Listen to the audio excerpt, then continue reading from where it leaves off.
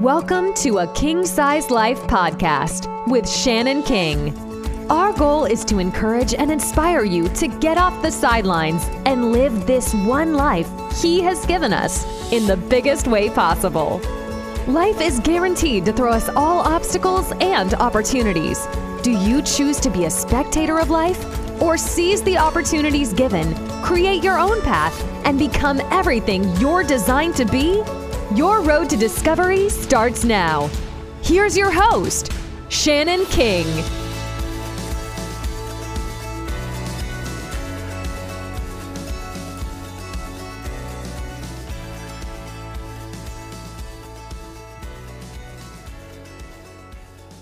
Well, hello, Amy Wood, and welcome to A King Size Life. I'm so excited to have you here. Hi, how are you? I'm doing good. I'm so excited to have you here. I know that we had tried to make this happen before, and before we started recording, we were actually talking about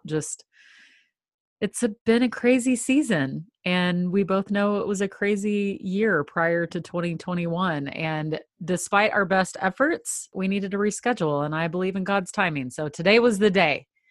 And so for those of you out there listening to A King Size Life, my guest today is Amy Wood, and she's a marketing strategist extraordinaire, over 20 years of international experience. She's the founder and CEO of Flint Avenue Marketing. If you ask me on a day that I'm not paying attention, I might call it Lighthouse. That's an inside joke, but it's definitely Flint Avenue Marketing. She's also extremely involved in the community. Amy is the vice president of Oilfield Connections International, founder of Lady Leaders of Lubbock, board member for Texas Women in Business, and on and on and on. I could make a huge list, which you can catch up at akingsizelife.com on her long list of things that she does within her profession and for our community. And I absolutely love what she does in her marketing business. We've had an opportunity to partner on some things, and so I know firsthand how incredibly talented she is. We're going to talk a little bit about that, but you guys know listening that I like to talk more about who my guests are, what has formed them into who they are, some of the adversity that they've faced, and how they've overcome those things to live a king-size life. And Amy is definitely one of those people, so I'm excited to have you on. Amy, why don't you do a little bit of introduction yourself and just let everybody know beyond your resume who Amy is, some of the things that you love, maybe a little bit about your family, who you are outside of if you were to sit down for a job interview, Amy. Okay, well, job interview, Amy, is a little different, but based on what I'm hearing, a little of the personal background is kind of like a good baseline. So I grew up in Lubbock. I grew up on Flint Avenue, which is why I named my company Flint Avenue. It's also a Flint is a catalyst or spark for action. And so that was the dual meaning in that name. But I grew up on Flint Avenue, right in Tech Terrace, went to Lubbock High School, graduated in the mid-90s. And so everything that is coming back around right now that's so super hyper 90s, mauve and all these super 90s, I'm like, that is my life. Like, you don't even know. I had kids really young. I had Ashton when I was 17, and then I had Garrett, my second, when I was 18. So both kids in high school, pretty much. Garrett was born after I graduated in May. He was born in October. Kind of a different path than I would have chosen. I was definitely on the college path, and then had my kiddos young, and it sent me flying into adulthood. And so the fast track to adulthood. I meet 17-year-olds now, and I'm like, oh my gosh, my mom, like, God bless my mom, because I can't even imagine a 17-year-old holding a kid right now, but I had two. And so I still graduated high school in the top 10% of my class. I was a book nerd, and I was in all the LEAP honors programs at Lubbock High. And oh, wow. So I was always a really smart kid, and then with the exception of, wild times, I guess. Hey, it was in his plan, right? No, totally. I don't say it like promote teenage pregnancy, but it worked out really well for me. By the time I was 40, my kids were grown and graduated, and living on their own. And so I've I won't been, be an empty nester for Max is 11. So I'm 47 right now. yeah. So, And that's a lot of my friends. That's the same thing. Like, I was an empty nester really young. So it's been kind of fun. I've got an opportunity to travel and start Flint Avenue, do a lot of other things that might have been harder had I had a bunch of kids at home, as you yeah, know. right. So then early 2000s, I had to get out of this town. I was on my way to the big city, whatever it took. And I moved to Houston with my ex-husband, and he was a pilot, and there wasn't a lot of flying opportunities here in Lubbock. And so he took his career there and I followed. And then I started writing. And so I was writing all kinds of like training curriculum and stuff for different companies. And I got picked up by this company called the Integrity Group. And they were like, man, you're really good at training development. Would you try your hand at marketing writing? And I was like, yeah, for sure. Let's try it. And so they started seating me in all of these meetings for the clients they served, which were Fortune 50 companies. I mean, the biggest companies in the whole world. And I'm sitting at the table, this like teenage mom from Lubbock, Texas. Oh Like, my gosh, that's exciting. I had no business in those places. I always say it's Forrest Gump experience because it's totally like undeserved, unearned, but there I was. And so I'm a learner. So I just soaked it all up, and I learned about, branding from Louis Vuitton. Like Halliburton, when they want to talk about rebranding, they fly in Louis Vuitton's marketing team. Oh And my gosh, how that is yeah, amazing. I mean, that's some divine sovereignty right there. yeah. And I'm sitting at the table like, they know I'm a fraud. Who I am do I? that now. I I know. feel that way now with years of experience. I'm like, they're going to find out I'm a fraud. Exactly. And so, yeah, I lived in Houston for 11 years and worked for that company for most of them. And then things went south with the marriage. I moved back to Lubbock and worked remote, flying back and forth from Houston to Lubbock, and that didn't last long. And so I started freelancing. Then I launched Flint Avenue. And yeah, that's kind of my And then here we are today, path. and we met And here we because are. of Flint Avenue, which I love, and we'll talk a little bit more about what that is. But you started talking about being raised here in Lubbock, Texas. One of the questions that I like to ask all my guests, just to get to know you and a little bit of what formed you into who you are. One of those things I think is really fascinating is, what is your earliest childhood memory? And describe it for us. Kind of take us there. How old were you? So I'm not entirely sure, maybe 2 or 3. I was young enough to where my dad could hold me. And so I was still being carried around, a bit. And we were at church. I grew up going to Covenant Presbyterian Church, which is a teeny tiny church off of Salem and 47th, 48th Street, somewhere in that area. It's like a little hidden gem. They even have like a labyrinth prayer garden that you can walk through now. So you can go check it out. It's like beautiful. Oh, And I'm going to have to see that. yeah, it's a worthy of a drive. And the church is just a really neat community too. I've, went there my entire life. And my mom, you know, still goes there. So, but anyhow, I remember just being a kid and my dad was holding me, and one of his friends whose name is Bill Cowan. He was a good family friend. He came up to my dad and was talking to my dad, and then he turned to me and said something to me, just, hi, how are you? Or you're looking cute today, or whatever. And I remember being so shy, and I just turned my head and I didn't want to, just being cute. I was Uh-huh. being flirty cute. And I remember it so clear because he teased me about being shy that day. Like, you're being shy today. And it always stuck in my head, like, that's so weird, that because I was a very like outgoing kid. Whatever was happening, I was in the heart of it. Uh-huh. And so maybe that's the only time I've ever been shy, and that's why. No, Was I it regret maybe that. accepting a compliment? Yeah, Do you have, maybe. because I mean, I know I'm outgoing, but if somebody compliments me, even still to this day, I'm like, thank you. I really have to consciously go, just say thank you. Yeah, yeah. Don't So be like maybe it was awkward about it. more Yeah. of that than you actually being shy. Yeah. Yeah, probably. Yeah, I'm not great at that, of receiving compliments or attention like that. You give them well. Yeah, well, I love people. I love to see people doing cool stuff, Yeah, you you know, and I do. love And you're a spark for that. I think you really encourage that in people, especially in what you do. I didn't know that about the name of your business. I mean, it makes sense if I were to sit here and think about it, but I love the dual meaning in that, with it being the street that you grew up on and the spark that initiates so much. Mhm. Share. So let's talk a little bit about one of the hardest times in your life that you shared with me. Not that you yada, yada, yada over it a while ago when you were explaining things, but early in your 30s, you were diagnosed with leukemia. Yeah.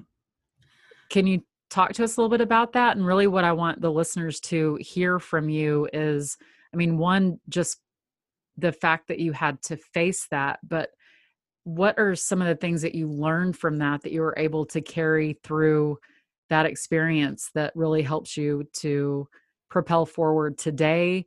What are some things that helped you get through that time in your life? And maybe even what I want to talk about today is that transition of parenting from kids to adult, and maybe how that affected your parenting and just all of it. I would love to just talk through that a little bit with you. If you don't mind sharing, share Yeah. what you are comfortable sharing. Yeah. So, well, it's always curious. People are always curious. How do you find out that you have leukemia? Like, what were the side effects? Did something go wrong? And for me, it's different for every person. That my brand of leukemia is chronic myeloid leukemia, CML. And for mine, it's an environmental cancer. So there's really no clear cut path as to why you have it or why you get it or what exposure you had. And there's tons of research being done on it all the time because it's super rare. Like I said, it's just not like a clear path, like smoke cigarettes, get lung cancer or whatever, or your Right. parents had breast cancer, so you have it in your lineage or whatever. There's not really anything to indicate why I would have that. And so we didn't know to be on the lookout for it. I've never been screened for it, but I was working in Dallas, living in Houston, working in Dallas. And one night I just had this like insane pain in my abdomen, like crazy pain. And I had no idea what it was. So I drove myself to the emergency room, which happened to be at Baylor, which is a learning hospital. So it's full of, all these people trying to figure stuff out. And your team of doctors is 12 kids walking in the room. I say kid, they're like in their 20s, and you're like, whoa. Oh yeah. The older I get, everybody looks like they're 12. Right. You're like, how are you getting married? Stop that. But yeah, so I went to Baylor, which happened to be a total God thing because the ER doctor that was on call that night, this is like 2:00 in the morning, was specializing in CML. I was born at Baylor. Oh, really? Mm-hmm. Awesome. Yeah. So then the care there is just, well, you wouldn't know, but your parents probably told you. It's amazing. That hospital is crazy, over the top. And yeah, so this kid was studying CML and he recognized some of the indicators, really high white blood cell count. Like somebody with raging appendicitis may have like 10,000, that might be their white blood cell count. And mine was something like 120,000. Oh, wow. It's like really obnoxiously high. So they were like, that's leukemia. And then they started testing more and found that there's a very specific chromosome that's attached to my DNA that makes it Philadelphia positive CML. And so anyway, I was alone in Dallas. I was alone at the hospital. I was alone, the doctor comes in and he's got to tell me I have cancer. My family's in Houston, that, like my husband, my kids, the rest of my family's in Lubbock. And I'm kind of in the middle between the two, like they're about to give me this diagnosis. It was so surreal because the guy who told me, like I said, they were students and he was sitting on the end of my bed and he had never told a patient they had cancer before. I know there's no way he had ever done that.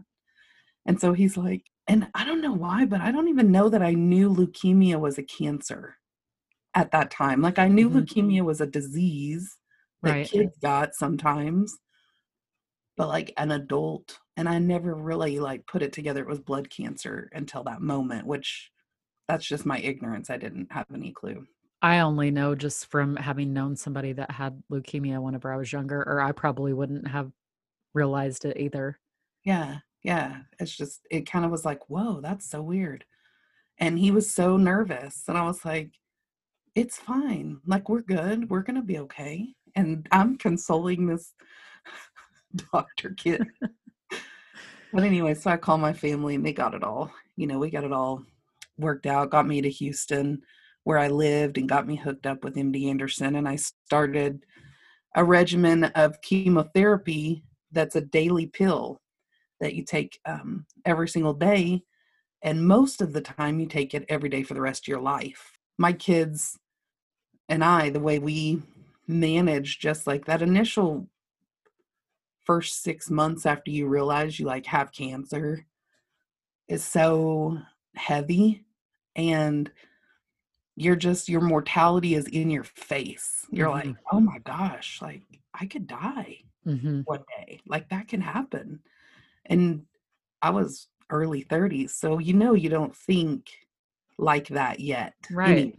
So Right. totally out of nowhere, but I just started pressing into my kids and we were like, how are we going to get through this? Probably with humor. So we make jokes all the time. Like Yeah. if I wanted them to do something, I'm like, man, I feel like this cancer's flaring up and I just can't do the dishes right now. And they were like, Mom, I really would love a glass of water, but it's all the way in there and something's holding me back. I feel like maybe it's cancer. And it was just like, stop it, Mom. I mean, that's kind of you also and considerate, because I think when you have a friend or loved one that has a disease such as cancer, you don't know what to say. Like, we as adults aren't taught what to say. Yeah. And so then we don't do a good job of really teaching our kids how to talk about it. And so then you don't talk about it. And I think that creates more discomfort than actually just acknowledging it and Yes. talking about it. And for you just, that lets people off the hook, Yeah. and It kind of is weird. eliminates that emotional pressure and awkwardness so that you're able to just talk about reality, and let's just talk about it. It's not going to go away. Here it is. This is part of our life. And that would be comforting to me. It just made me comfortable with it, you talking about it in that way, and something I should be more mindful of. Yeah, no, I think it's funny. I tell people once you have cancer, then people who get cancer, they like reach out to you when they get cancer. You know what I mean? Like you kind Mhm. of there's this secret society and we all text with each other. Well, I mean, it doesn't compare to leukemia, but when you were talking about people say, what are the signs? And it's like you go one day you're perfectly healthy as far as you know, Yeah. to the next day, now you have this cancer diagnosis. And it's been a little over a year ago, I guess, that I thought I had gotten bitten by a spider on my face. Like, I woke up and had a spot on my face and it just kept getting more and more painful. And so I assumed it was a spider bite. And then my eye started getting red. And so I was scared, and a little bit of vanity kicked in. If it would have been my arm or something, I wouldn't have done anything about it. But I need my face to like get out in the community. And to go years back, I had been in a boot camp that I did for several years. And one of the people that was in my boot camp is a skin doctor. I am now going to go blank on Dermatologist. Uh-huh. yes, a dermatologist. And so I sent her a picture of my face and just said, "Hey, is this anything to be worried about?" She said, "Yes, get in here immediately. That is shingles. You need to get in here immediately. You can go blind." And Yeah. so I end up making an appointment, going in immediately to see her. It also was crazy because it was her last day to be in the office because she was about to give birth any second. And so she was trying to see all her patients that day. So just the timing of all of that. But then while she left the room, she had her assistant, he was like an intern that was in the room. And he said, "Is there anything else you want us to check while you're here?" And I just said, "Yeah, if you don't mind, look at my moles. I haven't had them checked in years, and I'm just a freckly, moly person." And so he starts doing his normal look and everything. And then he was like, "Oh, yeah, we have a problem." and then brings her in and she's like, we need to remove this immediately. And it was a tiny mole on my back, like the size smaller than an eraser.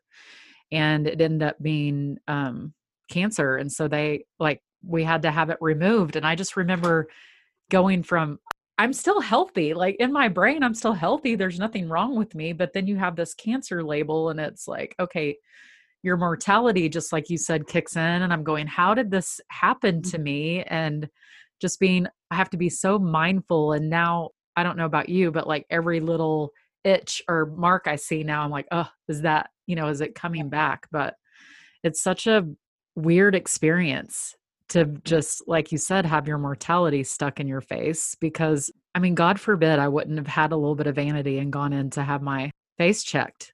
I wouldn't have known. And they wouldn't have caught it when they did. So, I guess our body's like, hey, I'm going to give you here's your notice. Something's not right.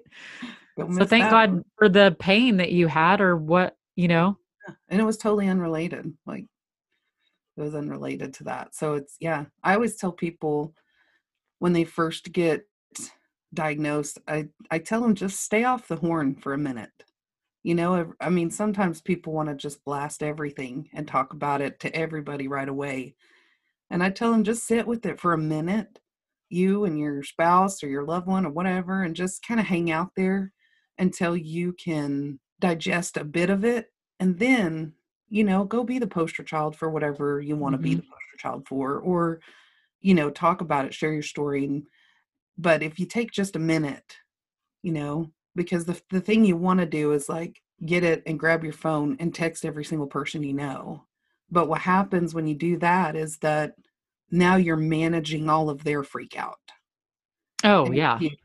If you just take a minute, just take a beat, wait a minute, think about it, pray through it, just kind of get your level ground. Then when you talk to other people, you're not having to like manage their emotion with yours because everybody freaks out. That's great advice. I was actually freaked out and didn't want to even call my husband because I didn't want to give him that news. Yeah. And so it took me a little while to even process it enough to tell him because I didn't want him to worry, but it's like I also need to tell him what's going on. Yeah. Pales into comparison to your experience, but I can somewhat relate to it. Somewhat. Yeah. No, I think that's exactly what it's all the same emotions, right? Riding that little roller coaster, whether it's short or long. And it's always, once you have something like that, it's always in the back of your head. Even when you release it, even when you remission, all those words, it's still sitting back there like, is this the time? Is it coming back? Every checkup, follow up, you know what I mean? Right. You're always wondering. So has it helped you be more present? I hear all the time, and it was definitely a big learning for me last year. Takeaway for me was to be present. And so like my vision for this year really revolves around being present and enjoying the process instead of like needing to check off things on a list. Do you feel like that was maybe something you were able to really armor yourself with before walking into 2020 because of that experience? And maybe your children and family benefited from that too? Probably. I think it's a little bit of my personality to be an observer and to just kind of soak it all in. I love to be in spaces. If you read a lot or if you write, when you're in a scene or, in a moment, you're trying to soak up the details anyway. That's just how my mind works. And so I have seen a lot of people, though, that are taskmasters, like super goal-oriented people saying what you're saying right now, that last year helped them reset that, just reset their mind a little bit to sort of settle in and notice the goodness around you. And I think that's something I'm good at. I think God gave me that. I'm worse about just like being in the moment and then people are like, hey, it's time to move on. You're like, but I'm going to hang out here for a while. But I'm like, this is good. You're just so calming. Are you like that all the time? Are you like that with your children? Like, what does Amy mad look like? Oh, Are you still chill? No, I think I'm kind of like, yeah, it's like I'm one of those moms that's like, hey, could you not do that? Hey, when you do that, this is what happens. Hey, let me over explain that 5 more times in a super cool way. Hey, okay, we've talked about this 10 times, and then I lose my mind. So I totally snap. Yeah. I mean, I feel like that's me. I'm I like, I'm trying to be super cool here, but you still have not done anything. Yeah. yes, I feel like that's me. Not initially, not with my oldest whenever he was little, because I was still young and just would just yell. And that's just been just learning and educating myself and being aware that my children are individuals and deserve some mutual respect, you know. I just grew up where it was do as I say and there wasn't any discussion about it. And I've tried to, well, it's eliminated a lot of yelling by talking to them more about it. And I've found that if it's their idea or if they have some buy-in into whatever it is that I'm wanting them to do, they're more apt to do that than rather than just being told to do something. I know I don't like being told to do anything, but just before we get off the subject of leukemia, because clearly the worst time for you within that wasn't being told. It doesn't sound like, because you were Yeah. comforting everybody else. What was the hardest moment, and why was it the most difficult through this experience? And I'm assuming that, well, are you in remission or I how? was until December. So I Oh, was in remission officially 2016. I went into actual undetectable. They couldn't, you know what I mean? They couldn't detect it in my bloodstream, but I continued to go to the oncologist. And then I transferred to a doctor at MD Anderson in Houston. And their testing is a lot more sensitive than what we can do here. And so, yeah, they last October, I guess there was a little blip.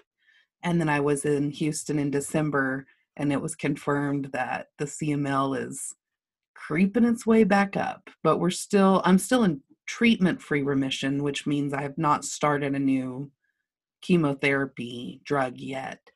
I'm believing God's just letting it be a blip, and my right. body's going to fight it. Well, I will specifically pray that that is accurate. Thanks. Yeah, what that's news. I had no idea, and why would I? I mean, it's not like we just talked about. It's not like Yeah, you're right. texting everybody going, "Hey." Wow, yeah, I will specifically pray for that, Amy. I didn't know, and I believe that God's got you, and maybe, yeah, it's a blip. It's Yeah, a blip. it's a blip. And even I just, no matter what happens with that, I have this obnoxious optimism. I just always know that God's good. He's got things for me to do. He's got a plan, purpose for me. So I just press into that. Where does your faith come from? Where does that level of faith come from? Because it's a recurring theme with my friends that I talk to that have faced some of the hardest adversity that, you know, would cripple some people, or they wouldn't move on with their lives and they would sit in it forever, has been their faith, very strong faith. And you know, I was told always that I see the silver lining, or to make it sound like something that's not positive, it was get your head out of the clouds. You know, I'd be told things like that, but that's just how I have always seen life, even in the darkest times, just that optimism like you have. But where did your faith start? Do you have a moment where you in your life where you experienced that belief firsthand, or was it just instilled in you so strongly as a child? Or I think it's probably a culmination of that and, you know, being raised in a church, in a, you know, prayerful family, but also just, so when my parents divorced when I was around 12, 13 years old, and my dad went into sort of like the new age crystals and meditation stuff back in the early 90s, late 80s. And so it wasn't like I had this like study the Bible, you know, read the word, consume the word, full on relational emotional experience with the Lord from my parents. My dad definitely did a lot of like spiritual meditation and connecting with the universe and the energy that's flowing from you and me. And we called that the Holy Spirit, is what he would say. I know that is the Holy Spirit. I believe that to be the Holy Spirit that moves between us and through all living things. And so I think some of that, like, I don't know, spiritual, just that whole manifestation of energy and those types of conversations might have set a little bit of a, I guess, an understanding of the spiritual. I don't know, like it's less mystical to me. It feels very real to me. And then my mom, being Presbyterian, that's just like 2 ticks away from Catholicism. So it's very routine and the same. And we say the same things, and we stand up and we sit down and we sing holy, holy, holy. And it's like the same thing over and over. So that kind of created just like this pattern of steady, and my dad had all these wild and she had the steady. And I think somewhere in between the two, I just kind of found my ground with Jesus. And so, yeah, I've just always pressed into that. I don't know. Yeah. I don't know if there was a specific moment for it or not, but there's definitely been moments where I was against God, for God, against God. I've gone through all of that. It's not like I was, baby Buddha or something like my whole life, but. Yeah, I've tried to run away from him a few times, and I just really suck on my own. And so I'm glad he doesn't give up on me, because I try to think about that sometimes too. And I grew up in a Methodist church because I lived with my dad's parents during the most formative years, like as far as back as I can remember, until I was about 6 years old. And it seemed like we were always in church, but she didn't like make us sit down and read the Bible. It was just very prayerful. And I could feel her faith just being around her. She's just such a faithful woman. And there was so much strength in my grandma. And so I admired the strength in her and connected that to her faith.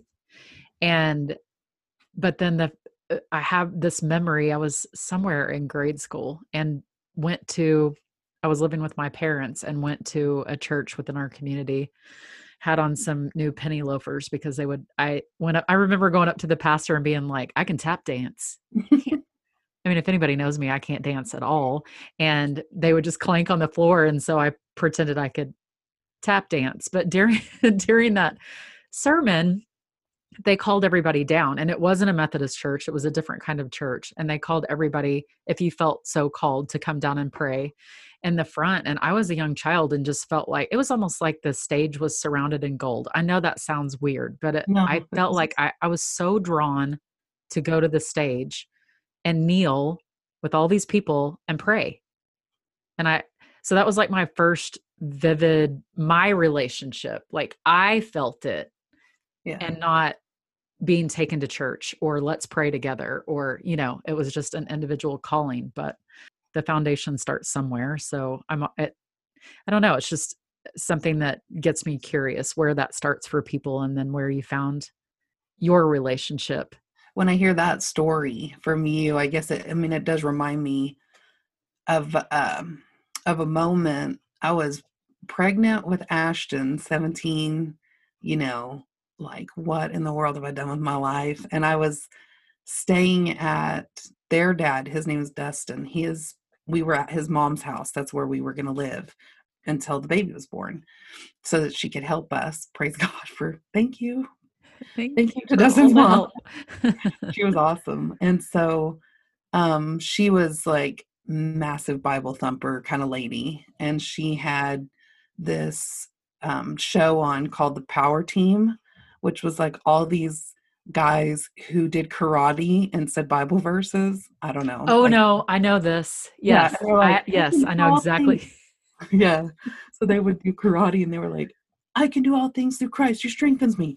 And then they would break boards and stuff. And for whatever reason, that kind of hit me. And I was like, I can do this.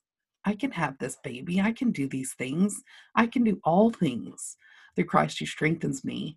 And then they like had an altar call sort of a situation. And they're like, if you're out there watching this right now behind the screen, they did the whole, and I was like, this is so stupid, but totally I'm one of those people.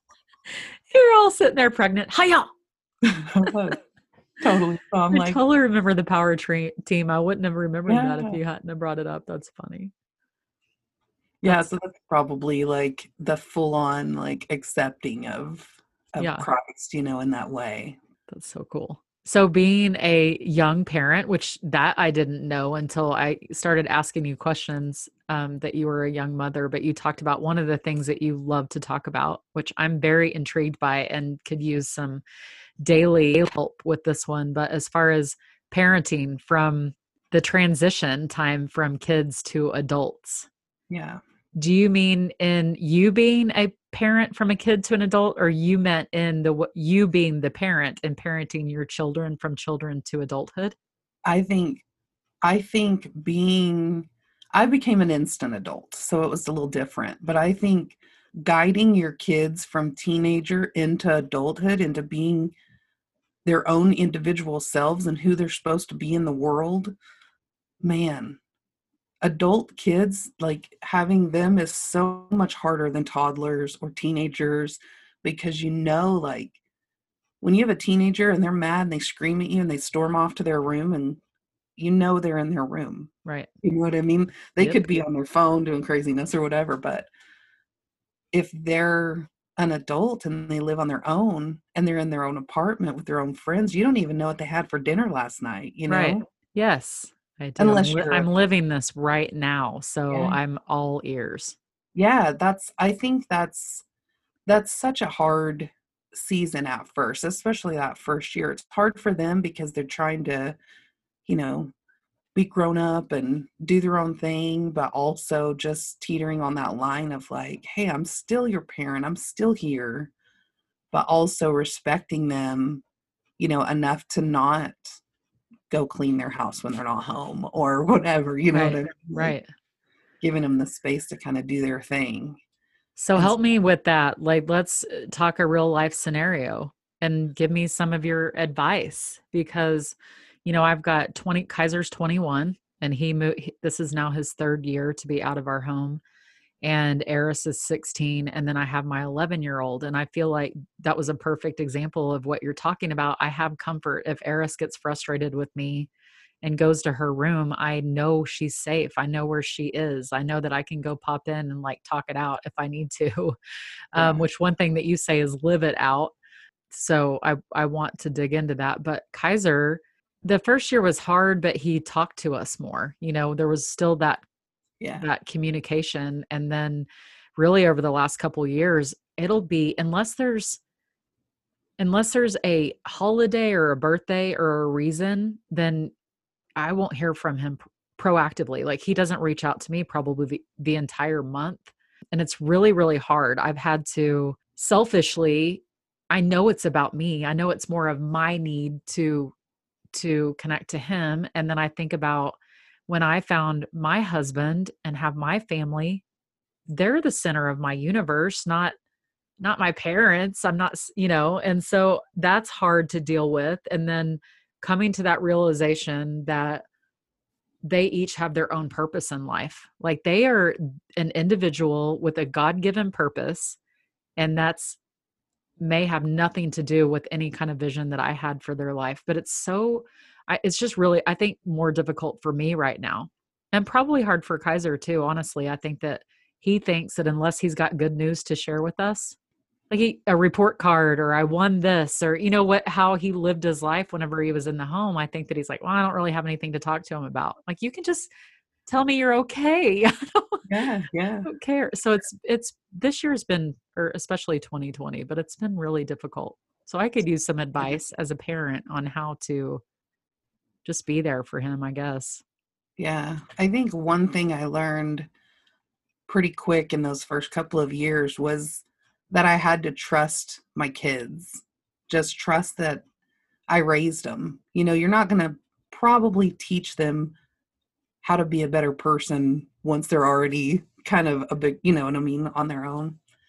Like you can definitely correct things like, don't be a bully when they're 6 and 7, but you don't, once they're an adult, the correction time is over, really. They'll ask you for advice, but most of the time, like, they're not doing the things that you think they're up to, when they're quiet and they're probably just being good kids, or they're probably just trying to figure out the next thing. And so I think just learning to trust that they are going to live out some moments. And I do say that. I say it to my kids all the time. Like, I'm just letting you live that out. And whenever you're ready to talk it through or see, I call them postmortems, like after the situation's dead, let's talk it through. That's great Because advice. they're gonna do stuff. They're gonna experience the world, and I want them to. Like, go kiss the boy in the rain and go, whatever. Yeah. Go have fun and have some drinks with your buddies and sleep on his couch. Like, it's not the end of the world. That's the kind of stuff that, youth is made of. You won't always want to do that stuff. And so I think I that's don't the know. biggest thing, you said it, which is trusting. Yeah. And you have to have any relationship or connection with anybody, you've got to be willing to trust. Yeah. And it's got to be a safe place for them to share some of those failures with you, like I want my kids, if they need something from me and, they need a ride or they need whatever, I want them to feel that they always have access to me. And I tell them that all the time. You always have access to me. I had a client call last week and I was pitching to a brand new client and my daughter called twice in a row back to back. Well, that indicates to me she needs me right then. And so I was like, I'm so sorry, but my kids have full access to me. I want them to always Mhm. know that if they need something, I'm here. And it turned out it wasn't super important, but she knows that. And I think too, like, kids are not great about reaching out to us and pursuing us like they were when they were 4 and they like wanted to spend time with you and brush your hair or whatever. Yes. But they want us to pursue them. Don't want us to pursue them and nag them and be hateful or hurtful to them, but they want us to pursue them and just tell them that we're trusting them and that we love them and that we're excited for their future and remind them that they're good and that they've got good stuff ahead, you know, Yeah. because Wow, they that's really powerful. I'm gonna listen to this over and over again back in my brain. And I do trust my children, but it's yeah, so fear creeps in, especially this last year. And it's, what are they experiencing? And, all the memes that you see whenever it's when I don't respond to my mom, what she thinks is really happening and their car's like in a ditch or, yeah, that's all those things cross through my head because I wasn't a good kid. I wasn't. Whenever I moved out and I made a lot of really stupid decisions, and so I imagine that that's what my son is doing, and I know better. I know better. He's a much better kid than I was, and so I know better, but it's just difficult. But that's great advice to just he needs to know that I'm here and I'll continue to pursue him. I mean, I will. I tell him I love him until it's probably where he's like, "Okay." But when I say I love you, I'm trying to say like you mean everything to me, whether you yeah, live yeah, here or not. But I love to live it out. I'm going to I have it written down right here in my dreams book. Live it out because yeah. of you. There's And so really much. want Huh? There's so much to that, you know. There's so much to it. We always just want to fix everything, and we want to jump in and rescue them from situations. And I think if they see the consequences of things, good and bad, and it's always safe because you're there. They've always got you as a safety net, kind of in the background. Mhm. But if they know that it's safe to fail, it's safe to succeed, it's safe, then they're gonna go try some things. We want our kids to try stuff. I do. I want them to experience the world. Like Ashton, which is the middle daughter. My oldest is Katrina. She's my husband's daughter, and Ashton is the next one. And I tell Ashton all the time, she's like, "Man, I just want to go to Ireland," and I'm like, "Go." Go. Why are you not going? You're adult. You're an adult. You have no kids at home. You and your husband stock up some cash and go. It's not that much. You can Yeah. do it because I want them. Like, go I get it do all out of too. your I do system. want them to experience things, especially now. And, one of I think it was a good conversation that we had with Kaiser. He lived such a high producing life as, through high school and very demanding and took all the hard classes and multiple sports. And did all of those things, that he got into college and thought he was going to, he needed to live his life and it was a race and I've got to take all these classes and work and sports and all of that. And we just sat him down and said, it's not a race. And I would much rather you try a lot of different things and figure out what you even like Yeah. before you, and maybe it's not college. I don't know, but God, like, enjoy your life a little bit and figure it out. I mean, I don't want him to just stay still and not pursue his goals, but I do want him the opportunity to figure it out. So you had said that when I asked you about to talk about one of your proudest moments, you had said that you have many, but that you're most proud whenever your children make some of the hard, good decisions. Can you give us an example of one of those that makes you proud of your children? So Ashton and Garrett are the two that I had when I was young, and their dad passed away a couple years ago, and he's like my age. It was a sudden, unexpected thing, terribly tragic for both of them. They were heartbroken, as you can imagine, being so young and losing their parent, and just like watching them navigate grief with, positive attitudes and understanding. And like they're in situations where my son's a musician and he works in the music industry a bit. He does like sound systems in churches and stuff like that. And he also isn't, everyone he works for is a musician as well. And so the scenes that you can be in when you're a musician, like his father was, are not always the scenes you want your kids in. Sometimes those places are just not super healthy. And so it's really cool to me to watch him navigate that, though, because he understands the unhealthy in it. Like he sees it and he's like, oh, I just steer clear. If I'm going to hang out in those spaces, I just don't drink. I'm not going to drink with those guys because they're not drinking to just have a glass of wine or have a beer or whatever. They're drinking to get smash drunk and make fools of themselves. He's like, I'm not down for that. And that's a 25-year-old kid just making the choice to not participate in destructive behavior. And he has the platform of a history to like make all the worst choices. Right. And he doesn't. And our oldest, Katrina, she just continually makes the choice to take care of her family. Like she doesn't want to blow things off and go, crazy when things are wrong. She just, she stays home and she takes care of our grandbaby. And she's such a good mom, and she will do anything to maintain that lifestyle. Like she's like got herself a Cricut machine. She's making stuff for people and just anything she can do to try to stay home and be with her baby and those kind of things. That's a hard decision, especially. Yes, it is.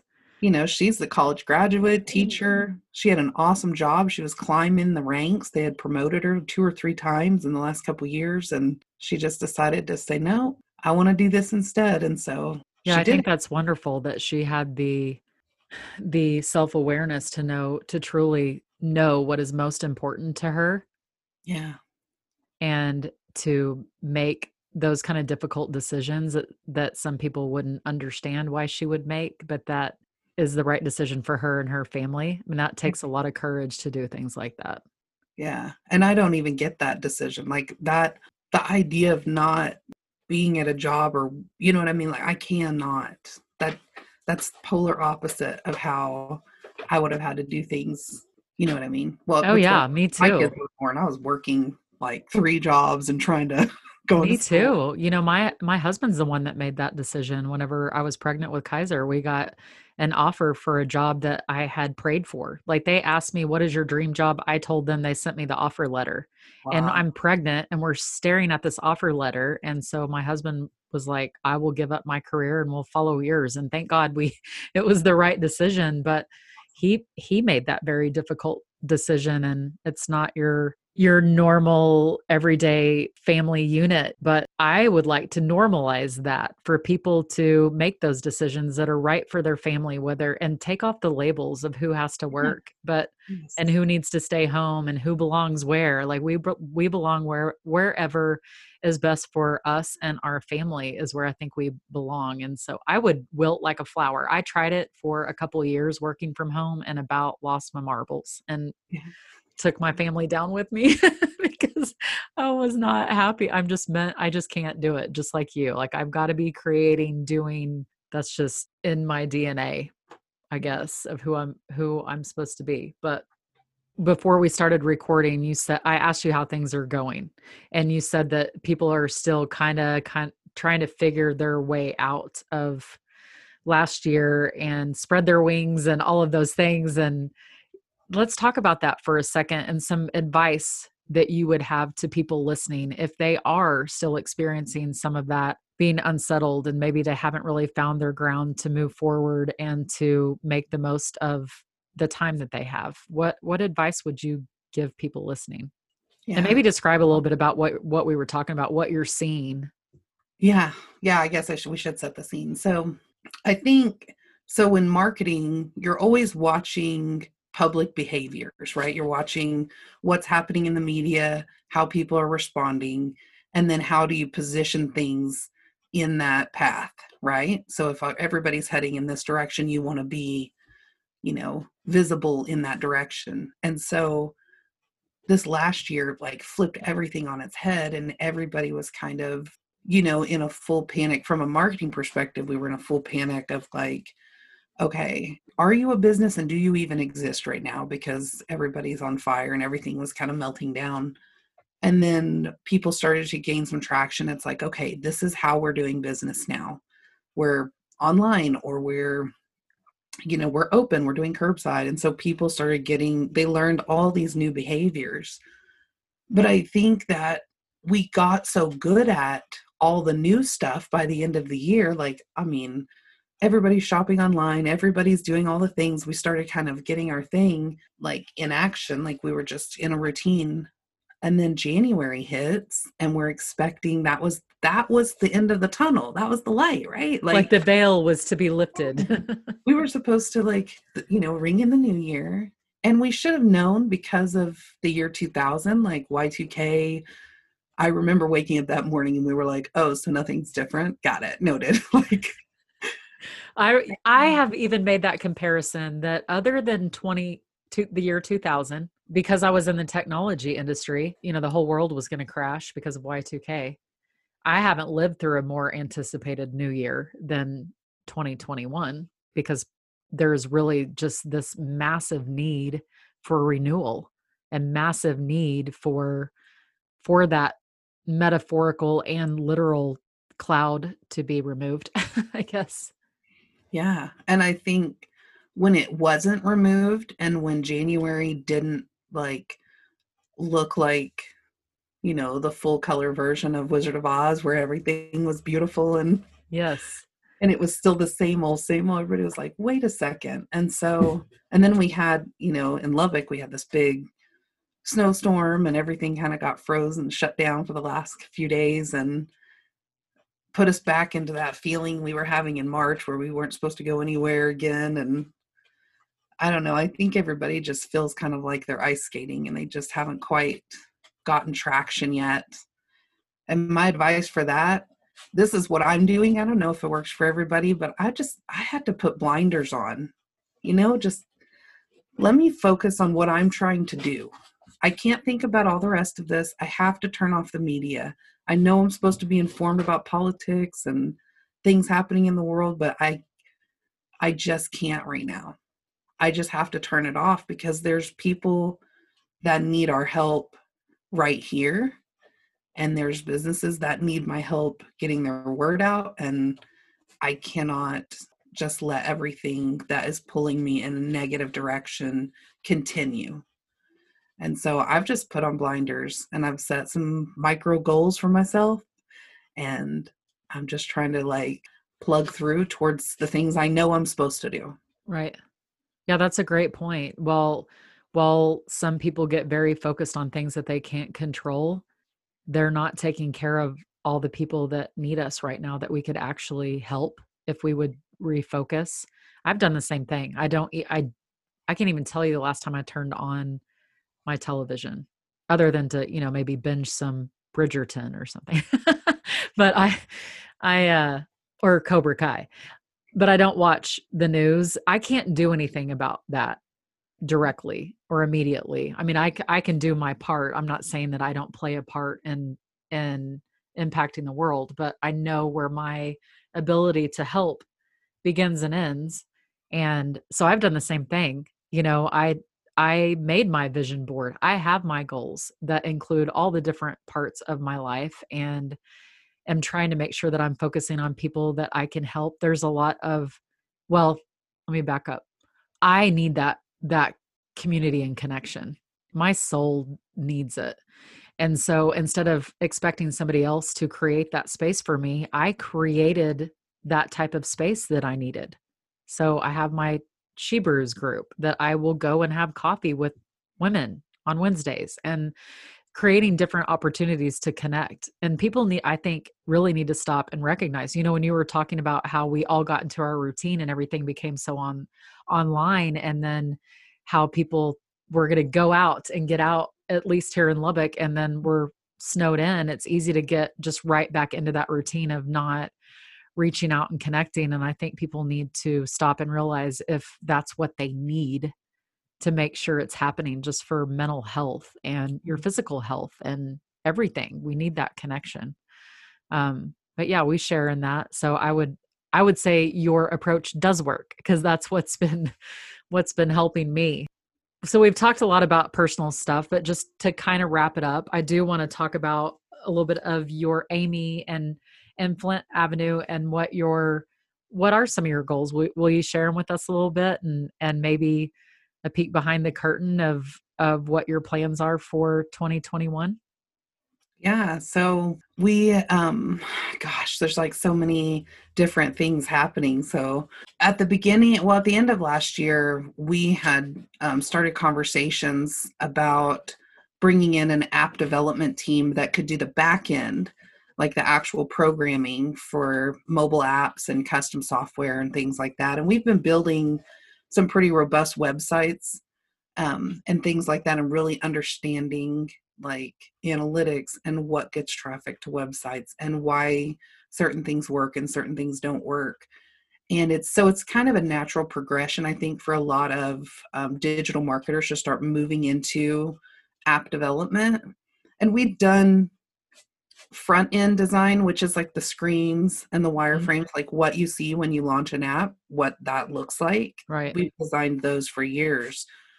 But then with conversations with a good friend of mine, Mike Jones, who previously was the CEO of another software development company, and then most recently he was just working as a programmer and at another company here in town.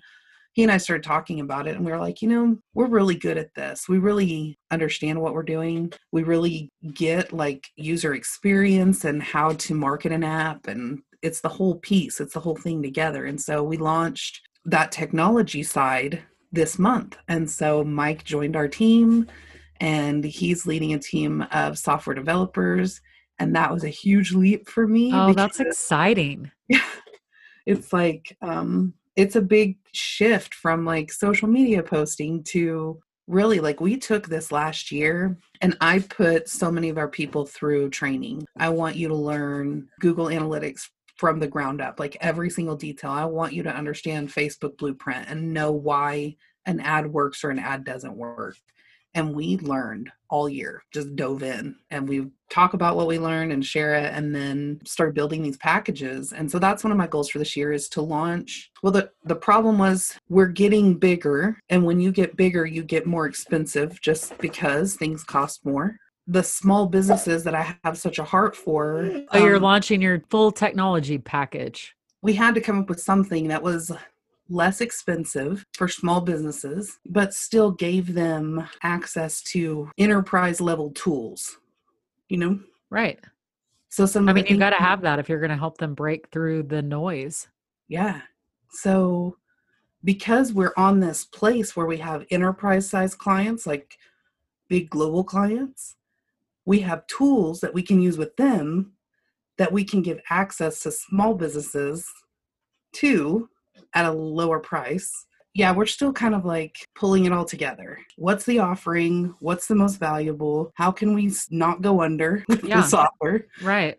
But you've got to be able to adjust and Yeah. adapt and expand and adapt and overcome and reshape and all of those things. You've got to Yeah. be able to do with what's occurring. Because the pattern now is that a small business will say, we need some help with social media. And they'll reach out to a company like ours or some of our competitors, and the pricing isn't always in line with what they can afford. So what they end up doing is hiring, you know, college student or their niece or something like that. And they say, hey, can you run some social media for me? And they do. And then it's a huge waste of their time and their money because they had no strategy, or they don't understand how some of these things work and how to get more traction and get Right. more traffic. And you don't even know what to ask for. I mean, Yeah. me, you know, I've got a lot of marketing background, but I don't study all of those things. And so I would do the same thing and probably waste money and not knowing when to run an ad, where to run an ad, how to run an ad, if I should run an ad. And then the app thing to me is huge. You know, I think about small businesses. Like I think about my friends that they've had to close their boutique gyms that they loved, that they put time and effort into, but they're still an amazing trainer. They'll do online things for their clients. But if they were able to, so somebody could come to Flint Avenue and go, here's kind of who I think I want to be. And you're able to help them with brand identity. Yeah.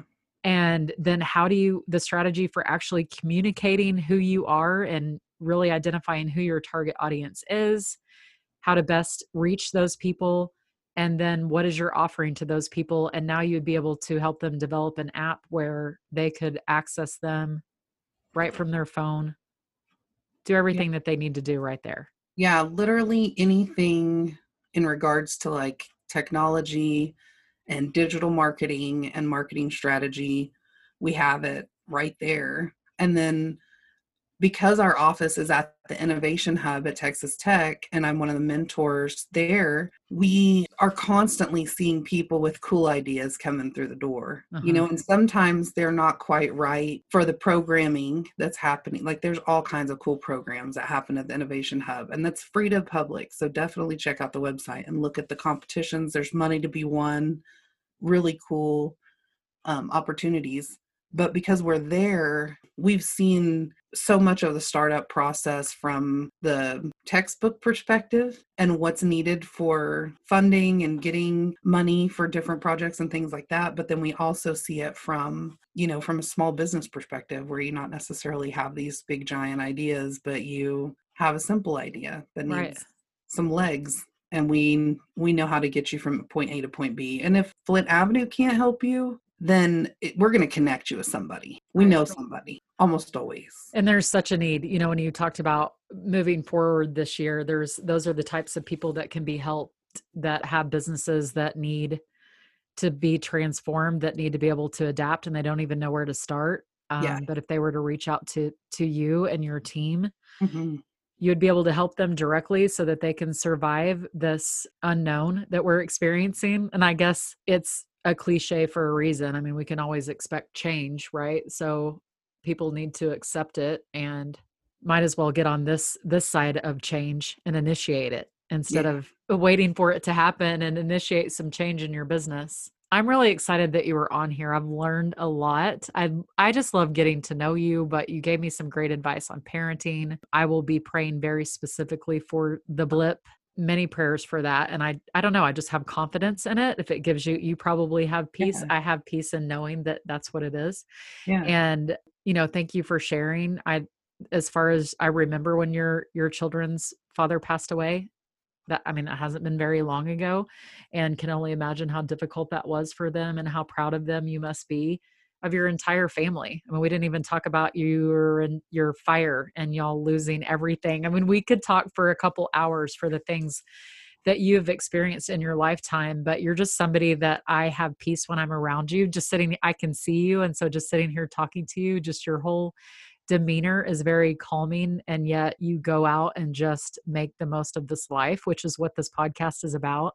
And so I look forward to seeing what else you do with your business and within your family and the community and all the things that you spearhead within our community.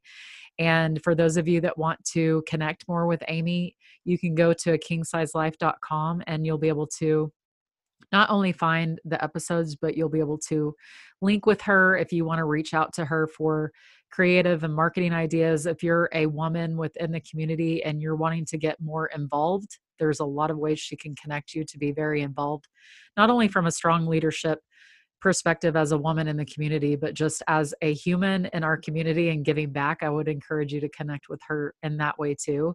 And as always, my prayer for you is that you get off the sidelines of life and live a king-size life, because we only get one.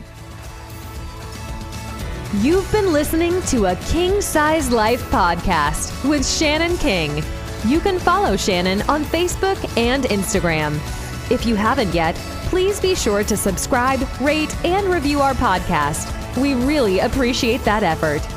Be sure to join us next time for another encouraging podcast with Shannon King.